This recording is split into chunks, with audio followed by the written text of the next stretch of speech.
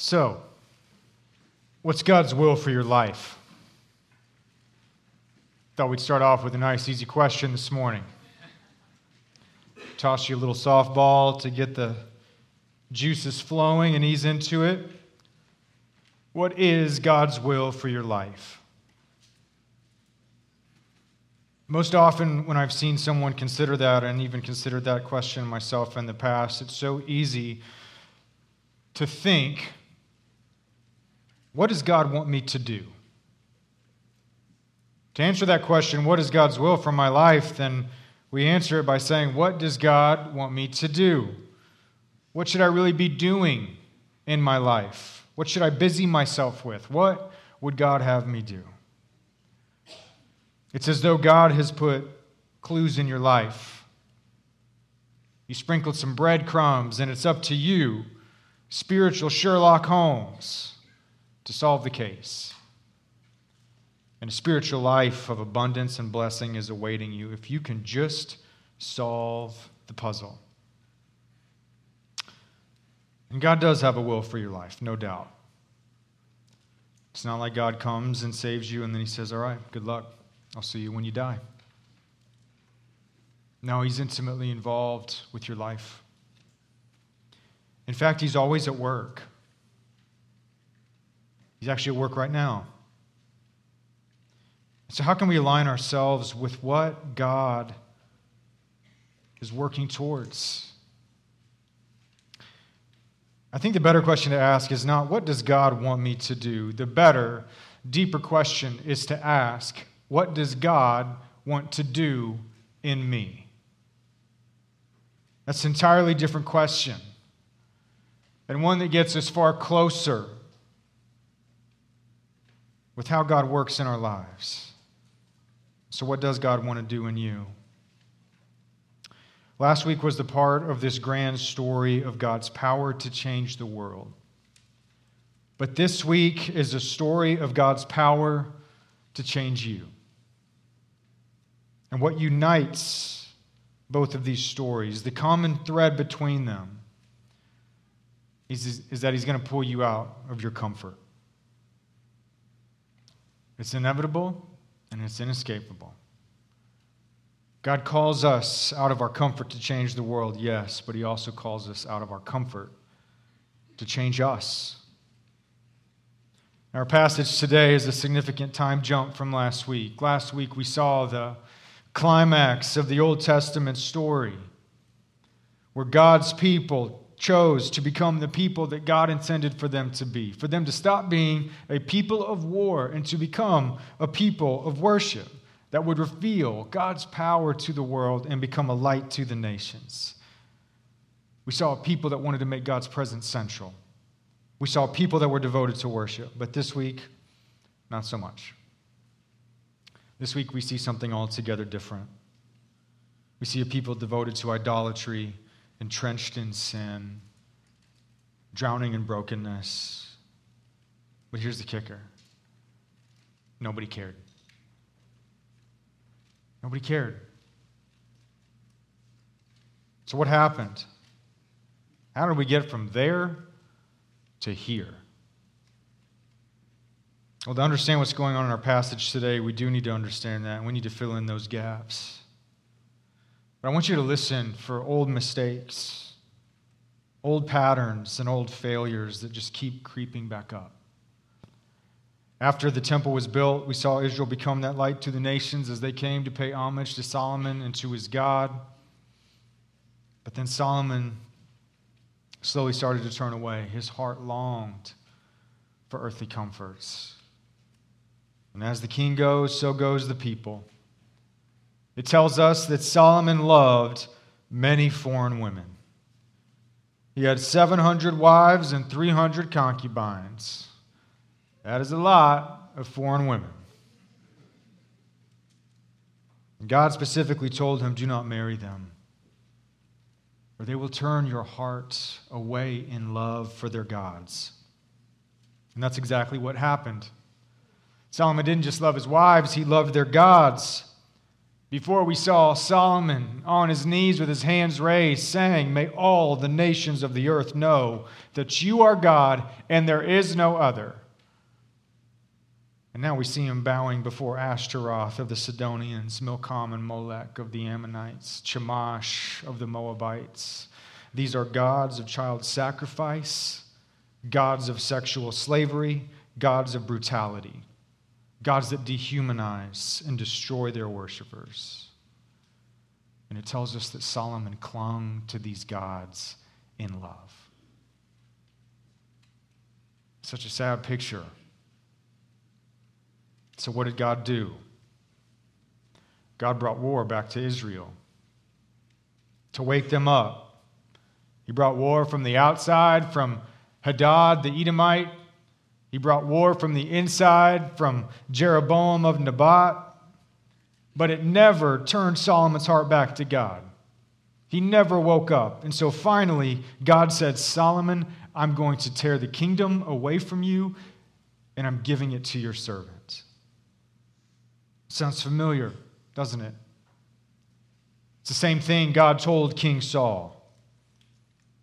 But God also told Solomon, he said, "Because of my promise to David, I will let you keep one tribe for his sake." And when Solomon died, Rehoboam, his son, became king. And he forced the Israelites, his people, into slavery, like Pharaoh. He was harsh. He was cruel with his own people. He laid heavy burdens on their backs. And finally, the people had enough, and they revolted. And 10 tribes broke away, and they formed their own new kingdom, and they made Jeroboam of Nebat their king. And now we see Israel, once united in purpose and mission, now they're divided, split into 2 kingdoms, and waging war against one another. And to make sure that those 2 kingdoms didn't reunite, Jeroboam set up 2 altars, one in Bethel and one in Shechem. Why? Because he didn't want anyone from those 10 tribes going to Jerusalem to worship.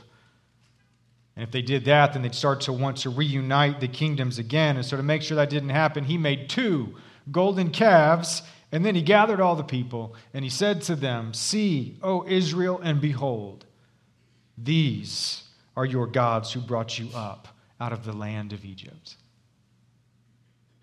Sounds familiar too, doesn't it? Everything fell apart. And Israel and Judah entered into a downward spiral, just like we saw in the book of Judges. It started off so hopeful, everything was so purposeful, but it ended in civil war and everyone doing what was right in their own eyes. The First Kings tells us how king after king turned away. Failure after failure, generation after generation, it only got worse and worse and worse. And then finally, we meet King Ahab. Ahab married Jezebel, the princess of Sidon. Jezebel worshipped Baal because Sidon was the heart of Baal worship. She brought Baal with her, and so Ahab worshipped Baal. And it says that Ahab did more to provoke the Lord to anger than all the kings who were before him. He was the GOAT, an all-star of rebellion. Israel's a mess. They're divided, devoted to idolatry with no thought of God or his purposes. This is exactly what we saw when Israel entered the promised land. It's all so familiar, how everything fell apart so quickly, and the people in the end turned to Baal, and God was completely forgotten about. So what's the significance of all of that? Well, here we are, after all these centuries, and we're right back where we started. So why point all that out? It's because we know this storyline, don't we? Hasn't that plot played out 1 billion times in your life? You set your heart to worship. You set your heart to try and make God central. And then so quickly, we find ourselves falling back into the same old mistakes of the past. Those old patterns just keep coming back up. Maybe it's like last week where we're encouraged by this beautiful moment that we see with David and the people, and perhaps you found a renewed desire within yourself to devote your life and your heart to the Lord, to seek His presence in your life. But then by Tuesday, we find ourselves making those same old mistakes, returning to the same sin patterns, getting stuck in the same old ruts. And we forget God, and we find out how hard it is to remember Him, and the cycle continues, and it feels so unbreakable. We desire new life, and yet we so quickly find that we are so good at living an old one. And sometimes after you try enough times and you fail, you start to grow cynical and indifferent, and you think, why even try anymore? I'll just end up right back where I started. Maybe new life is more than just you deciding to do what God wants you to do. Maybe it's also recognizing that God needs to do something within you. So what does that look like? How does God work within us to break those cycles and to bring real, new life? Well, in our passage, the first thing we see God do is He interrupts the story. Literally. For 16 chapters, we see king after king and their failure after failure. 16 chapters of a downward spiral. And then out of nowhere, without any warning, 1 Kings 17, verse 1, God sends a prophet named Elijah. And He sends Elijah to King Ahab into his throne room to prophesy the word of the Lord. And he says, as the Lord, the God of Israel, lives before whom I stand, there will be neither dew on the ground or rain from the sky for years, except by my word. Drought has come upon you. Now you get to that and you think it just seems totally random, like we were talking about kings.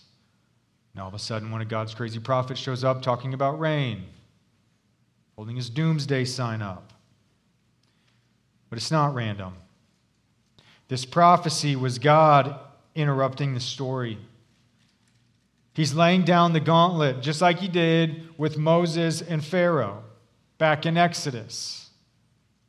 And back in Judges, when we were first introduced to Baal, we learned that he was the Zeus of the Canaanite pantheon of gods. He was the top dog.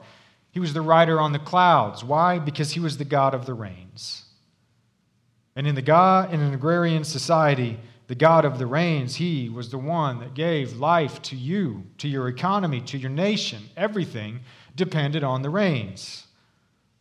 And back then, Israel turned away from God, and instead they turned to Baal for life and blessing, and here they are doing it all over again. So Elijah going to King Ahab and giving this prophecy is a direct challenge to Baal and to the beliefs of his people.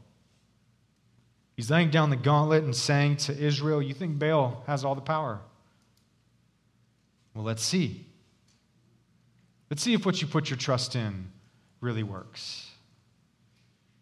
So pray to your Baals, because drought has come upon you. And let's see who the God of the rains really is. So what is God trying to accomplish with this drought? A couple of weeks ago, Pastor Mark told you he enjoys watching American Idol. I enjoy watching people eat weird food, like scorpions on a stick. We were both very strange people. I used to watch Andrew Zimmern on Bizarre Foods. It was that show where he'd go around the world eating all of these crazy foods that people have no business eating whatsoever in all of these back alley markets around the world. It's one of those shows where you start watching it at first and you're like, what type of people watch this show? And then 30 minutes later, you just watch the whole thing and you're hitting record on all the upcoming episodes. But that's neither here nor there. So I used to watch Bizarre Foods with Andrew Zimmern. He's an accomplished chef, an author. producer. He's actually known as one of the nice guys in the business. He's developed a reputation for being very kind and very humble. But that wasn't always the case. He was interviewed a number of years ago, and he told a little bit about his story. He said that he grew up in a wealthy family in New York City, and at a very young age, he was exposed to all kinds of excess, and he got hooked on drugs and alcohol. And he said that's what gave him that spark. It's what got him through life. It's what brought him comfort every day. It's what he looked forward to. Just became a part of his life. What was life without those things? And after he graduated, he started working in the restaurant industry, and he actually did really well, and he started working his way up, and he worked in a number of the great kitchens in New York City. But as his status and his profile began to grow, so did his appetite for drugs and alcohol, and it got to the point where he was trying to balance both, his career and his comforts. He'd drink at night, and then cocaine was his coffee in the morning. It became his crutch that got him through life until one morning his boss showed up and found him passed out in the kitchen, and he sat Andrew down and he said, "It's not working out. I'm letting you go." And that started Zimmern on a downward spiral, a long season of drought where he lived homeless in New York City for years. So, of course, the interviewer asked, "Well, then how did you get to where you are today?" He goes, "Oh, it's simple. It got to the point where I realized that the very things I trusted in, I realized they never really worked. So why does God bring drought? To show Israel that what they placed their trust in doesn't work. God interrupts the story by introducing circumstances that show the bankruptcy of what they look to for their comfort, for their blessing, for their hope. God pulls the rug out from underneath what they look to rescue them from their suffering and to hold their life together, the thing they look forward to every day and the thing that made them feel like everything would be okay. God brought drought to break the back of their idols. And God will bring drought to break the back of yours. This passage challenges us to have a different perspective on how God works in our lives. And it doesn't ask what we think of it. Our default is to think that God's at work when things are going well. And then when things aren't going well, we think, well, God, where are you? God, you're distant. You've abandoned me. And yet this passage teaches us something totally different. God brings drought, where your comfort's no longer comfort, when your hopes start to feel hopeless, when your resources run completely dry and what used to satisfy you doesn't anymore, and when what you used to depend on just stops working. And part of us responds to that, and we think, I just don't want to think that there's anything in my life that would require God to do something like that.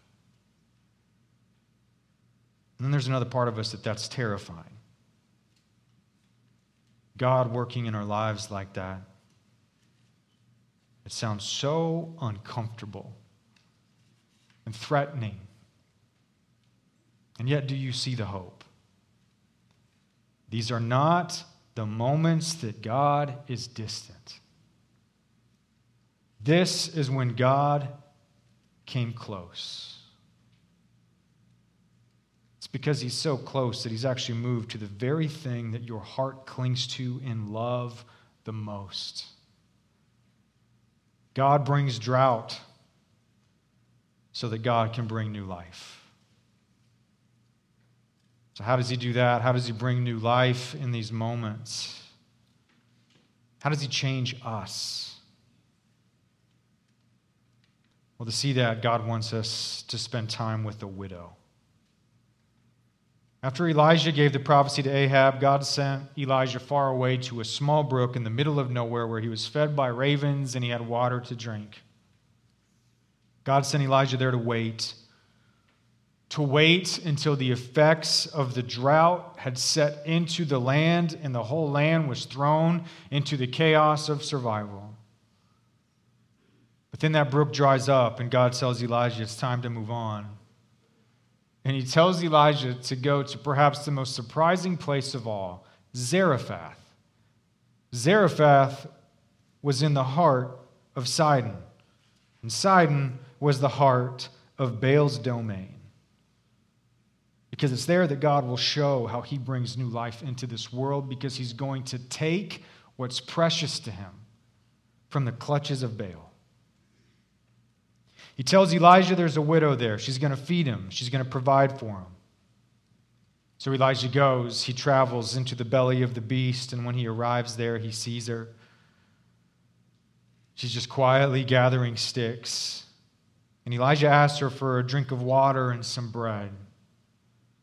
And obviously the effects of the drought had long settled in, because she said, I'm just gathering these sticks to prepare one final meal for me and for my son.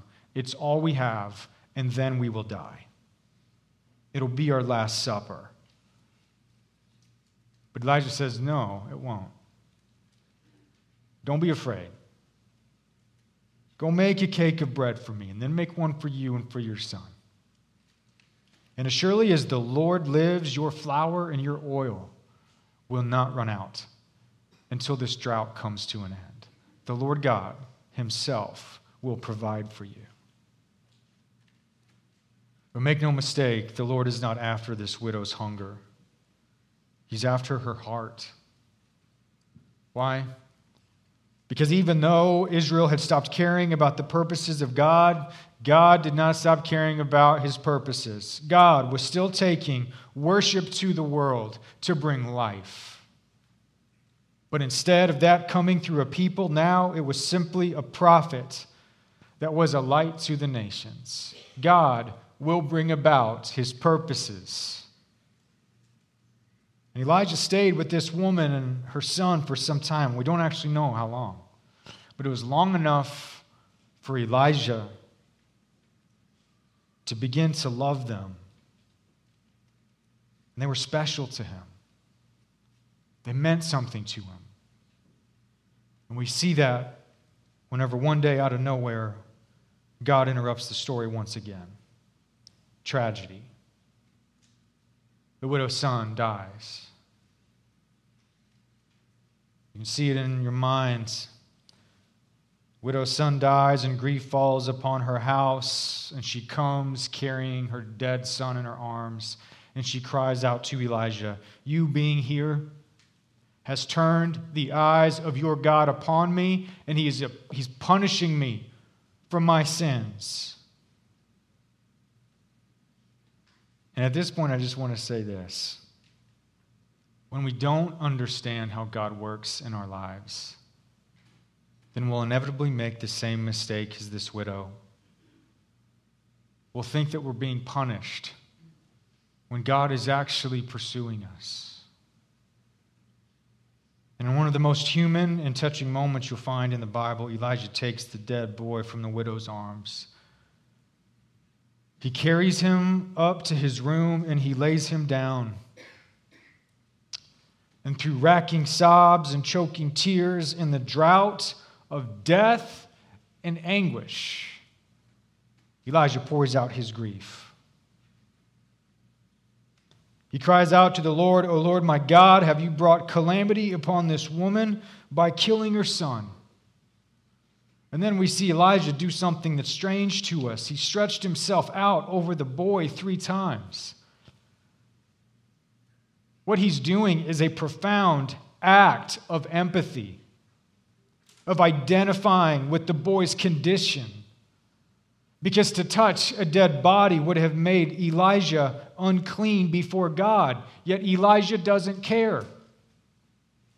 Elijah throws his own cleanness to the side. He takes the boy's uncleanness upon himself for the boy's sake, so that he might intercede for the boy in the place of death. But here's the thing. It was in his grief and sorrow that Elijah was moved to ask God to do something that he'd never done before. It's actually the great mystery of grief, that in some mysterious way it awakens our imagination for what the power of God can do.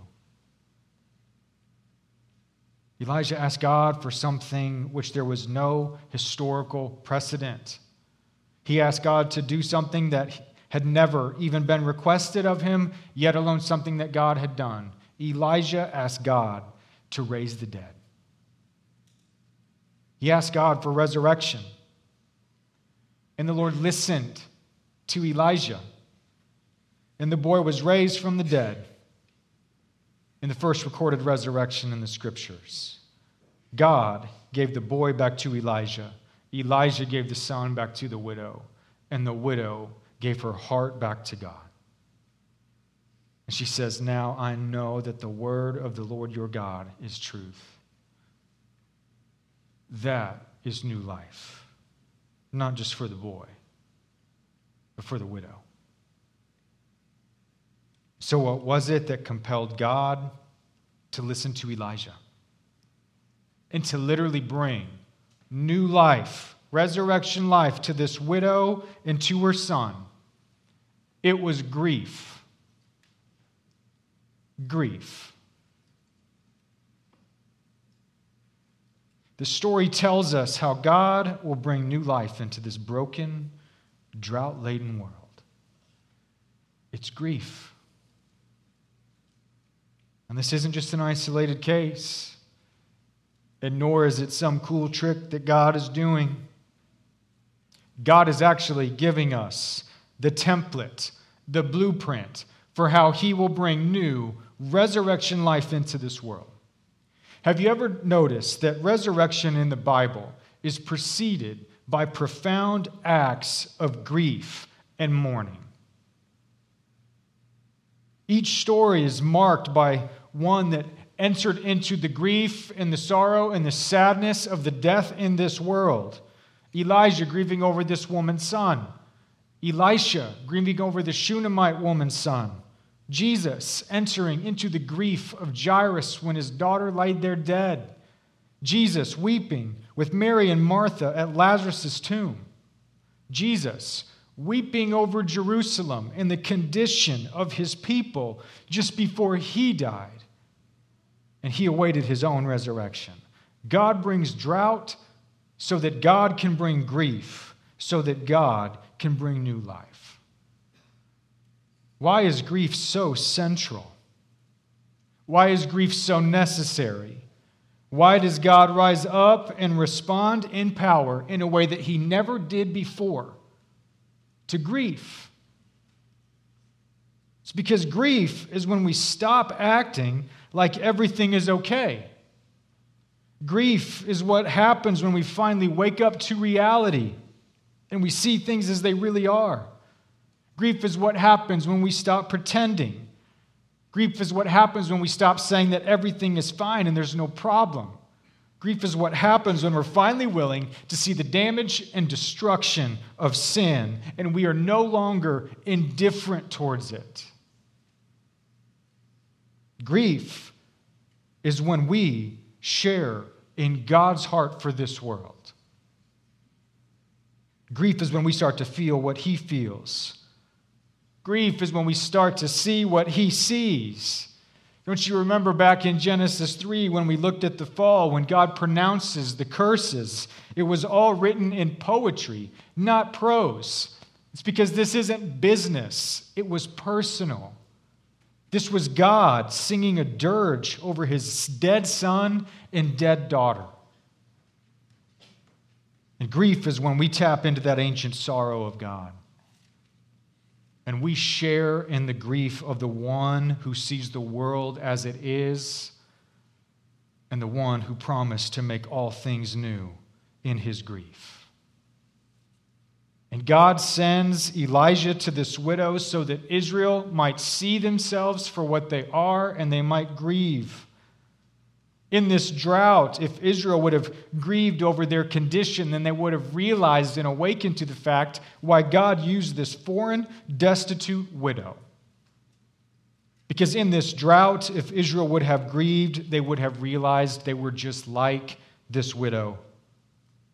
They lived just like her, like Sidonians that worshiped Baal. They were widows just like her, because they married their hearts to Baal, and yet all this drought did was show that their husband was dead, and they were left abandoned. They were the corpse bride. And yet God came to this widow in power. He brought circumstances that brought grief so that he might bring new life.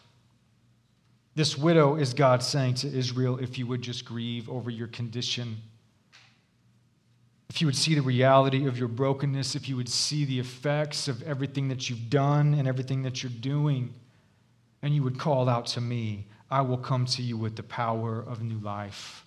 I will restore you. I'll remake you. I'll reshape you. I'll breathe new life into your dead bones. If you would grieve over your condition, then you can become a people that grieve over the condition of this world, and then I will restore you as a light to the nations. Would you grieve and see what I see and feel what I feel? Grief is me, oh, my people, sharing my heart with you. Grief is a beautiful invitation. But the truth is, Israel never accepted it. I hate to spoil the story, but this marks the beginning of the rest of the Old Testament. It tells the beginning of the rest of that story of a downward spiral of rebellion and decay. Israel is never willing to stop and see the damage and the destruction. They're never willing to grieve over their condition. Instead, they just kept trying to make those idols and their comforts work for them, returning to them over and over like a dog to its own vomit. And really, are we any different? Our default is just to say everything's just fine, isn't it? Oh, my issues aren't that bad. There's no problem to see here. Don't you see the happy face? We want to pretend like everything's just fine. We don't grieve the way that we should. We turn a blind eye to the effects of our sin and the things that have captivated our heart and the idols that our hearts cling to and love. We turn a blind eye to its consequences. We turn a blind eye to the damage that it causes in us and around us. And when drought comes, those difficult times come, we can cling to those comforts and idols like Solomon. We cling to them in love. We cling to them like a life raft in the middle of the desert. And so, of course, we don't experience new life if we are so committed to trying to make the old life work. And all that just means that this story is showing us who we really are. We're not just that widow. We're that little boy. We're dead. Dead in our trespasses and sins. We're incapacitated and helpless. And so why would new life come just because you tried harder? Something needs to happen within you. And we need the same thing he did. The same thing that little boy needed. We need someone to come and to grieve over us. Someone to come and identify with our condition and take all of our uncleanness upon himself and to cry out for us to have new life. And this story also marks the beginning of how God will send prophets to his people. You see it on virtually every page. You see their grief over the condition of the people and God calling his people to recognize it through these prophets. But it's also through these prophets that God starts to talk about something new. They start talking about new life. They start talking about the dead coming back to life, of corpses rising from the dust, of valleys of dry bones becoming a valley of life, and the earth giving birth to those that have been long dead. But they also speak of the one that will come and grieve over his people. They talk about a man of sorrows who's acquainted with grief. One who will bear our griefs and carry your sorrows. One who out of the anguish of his own soul bared our iniquities. One who's numbered among the transgressors, who will identify with sinners and take their place. One who grieves over their condition with the full heart of God. The one who stretches himself out over a lifeless people who were dead in their trespasses and sins. And he takes all of their uncleanness upon himself, and he cries out to God in his blood, his sweat, and his tears for them to have life.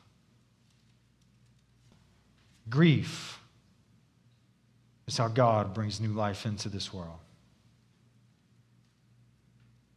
And it's also how God will bring new life to you. Because this resurrected Son of God invites you to grieve with him. How do you know? Well, we know because he gave you his Spirit. The Spirit of Christ dwells in you, Christian. And what does that Spirit do? He brings conviction. He brings conviction of sin and the brokenness within us and around us, to begin to give us eyes to see what he sees, a heart that begins to feel what he feels, to grieve over the effects of sin, to stop pretending like everything is just fine, and to finally wake up to reality and to see our condition for what it is. It's why Paul says that there is a godly grief that leads to repentance. That's the same thing as saying there is a godly grief that leads to new life. There can be no new life in this faith apart from grief preceding it. Why? Because it's a requirement to enter into this kingdom. The grief of what I have done, the grief of the sin in my life that would require the death of God in order to remedy it. God brings new life through grief. So maybe the Spirit wants you to grieve. And it's time to finally grieve the reality of that addiction in your life. Those empty bottles and buying it now isn't working. It's a Spirit that wants you to wake up, to see the damage that it's caused. Not to crush you, but to mourn with you. So that you can see its effects, you can see the damage that is caused in you and around you. Or maybe it's grieving over a relationship.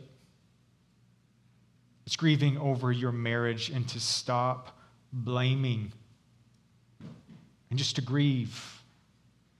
To let God's heart for your marriage begin to be your heart.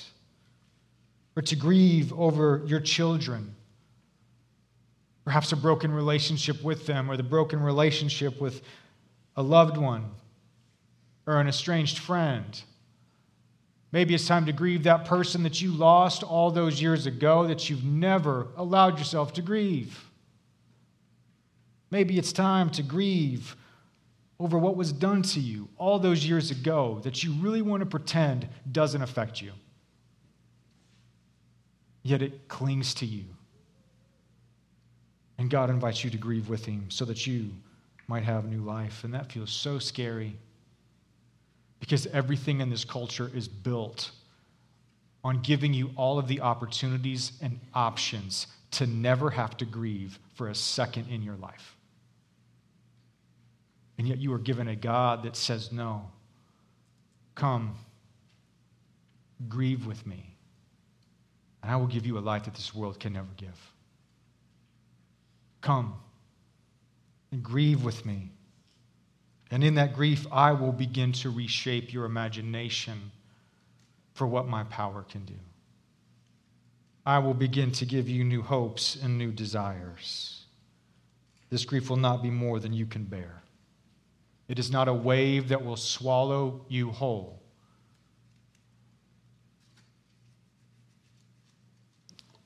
Grief is where God reveals his power and his glory. Grief turns into joy in this kingdom. Look at this widow. And look at Pastor Satyanarayana. He's one of the pastors in the deep forest. He's a quiet, unassuming, gentle man. He's also a hugger. And I fully expect to get 3 years' worth of hugs when we go back in November. He tells a story about when he attended a wedding in a village of some of his relatives. It was a Hindu wedding, as you'd expect. And as they were enjoying the luncheon, someone stood up and pointed at him. And they pointed out the fact that he was a Christian pastor and that they were offended by his presence. And so the guests started to get angry and they started to close in on him. And even though Pastor Satyanarayana had relatives there, no one came to his defense. He was all alone. And the crowd started getting worked up and getting angrier and angrier, and he tried to calm them down, but he couldn't. They started yelling at him, and one man in particular, who was the ringleader of them all, said, "You bring your Christian God to these villages, and you insult our Hindu gods." And so, fearing that the situation was about to turn violent, he left and he returned home. But all that night, Pastor Satyanarayana couldn't sleep because his heart was heavy with grief. Grief. Grief and sorrow over his relatives. Grief and sorrow over these guests. Grief and sorrow over their gods. Grief and sorrow over the whole village, the whole deep forest. Grief over their condition, that they didn't know Christ. So he prayed. He prayed all night, in fact. And he asked God to show his power. So the next day, he went back to that village. And the first man he saw at that village was the ringleader that was so angry with him. So Satyanarayana started to rush up to him quickly when he saw him, and that man actually thought that he was going to hit him when he got up close. But instead, Satyanarayana said, "My brother, I came here to say that I'm so sorry. I'm sorry for what happened yesterday. I'm sorry that I attended your wedding as I am a Christian. I just wanted you to know that I meant no harm. I just wanted to support my relatives. And I'm sorry that my presence was so disruptive. I hope that you would forgive me." Now, the other man was completely dumbfounded because of what he said next. He said, "Last night I had a dream." He said, "You're Jesus. He came to me, and he touched my garments, and he said that I was healed. And when I woke up, my body was completely healed of a skin disease that I've suffered from my whole life. Why did Jesus heal me and not punish me for all that I did to you?" So Pastor Satyanarayana told him. The man listened, and the man believed. And like the widow, he said, "Now I know that you are a man of God, and that the word of the Lord your God is truth." God brings new life through grief for the glory of Christ and the life of the world. Let's pray.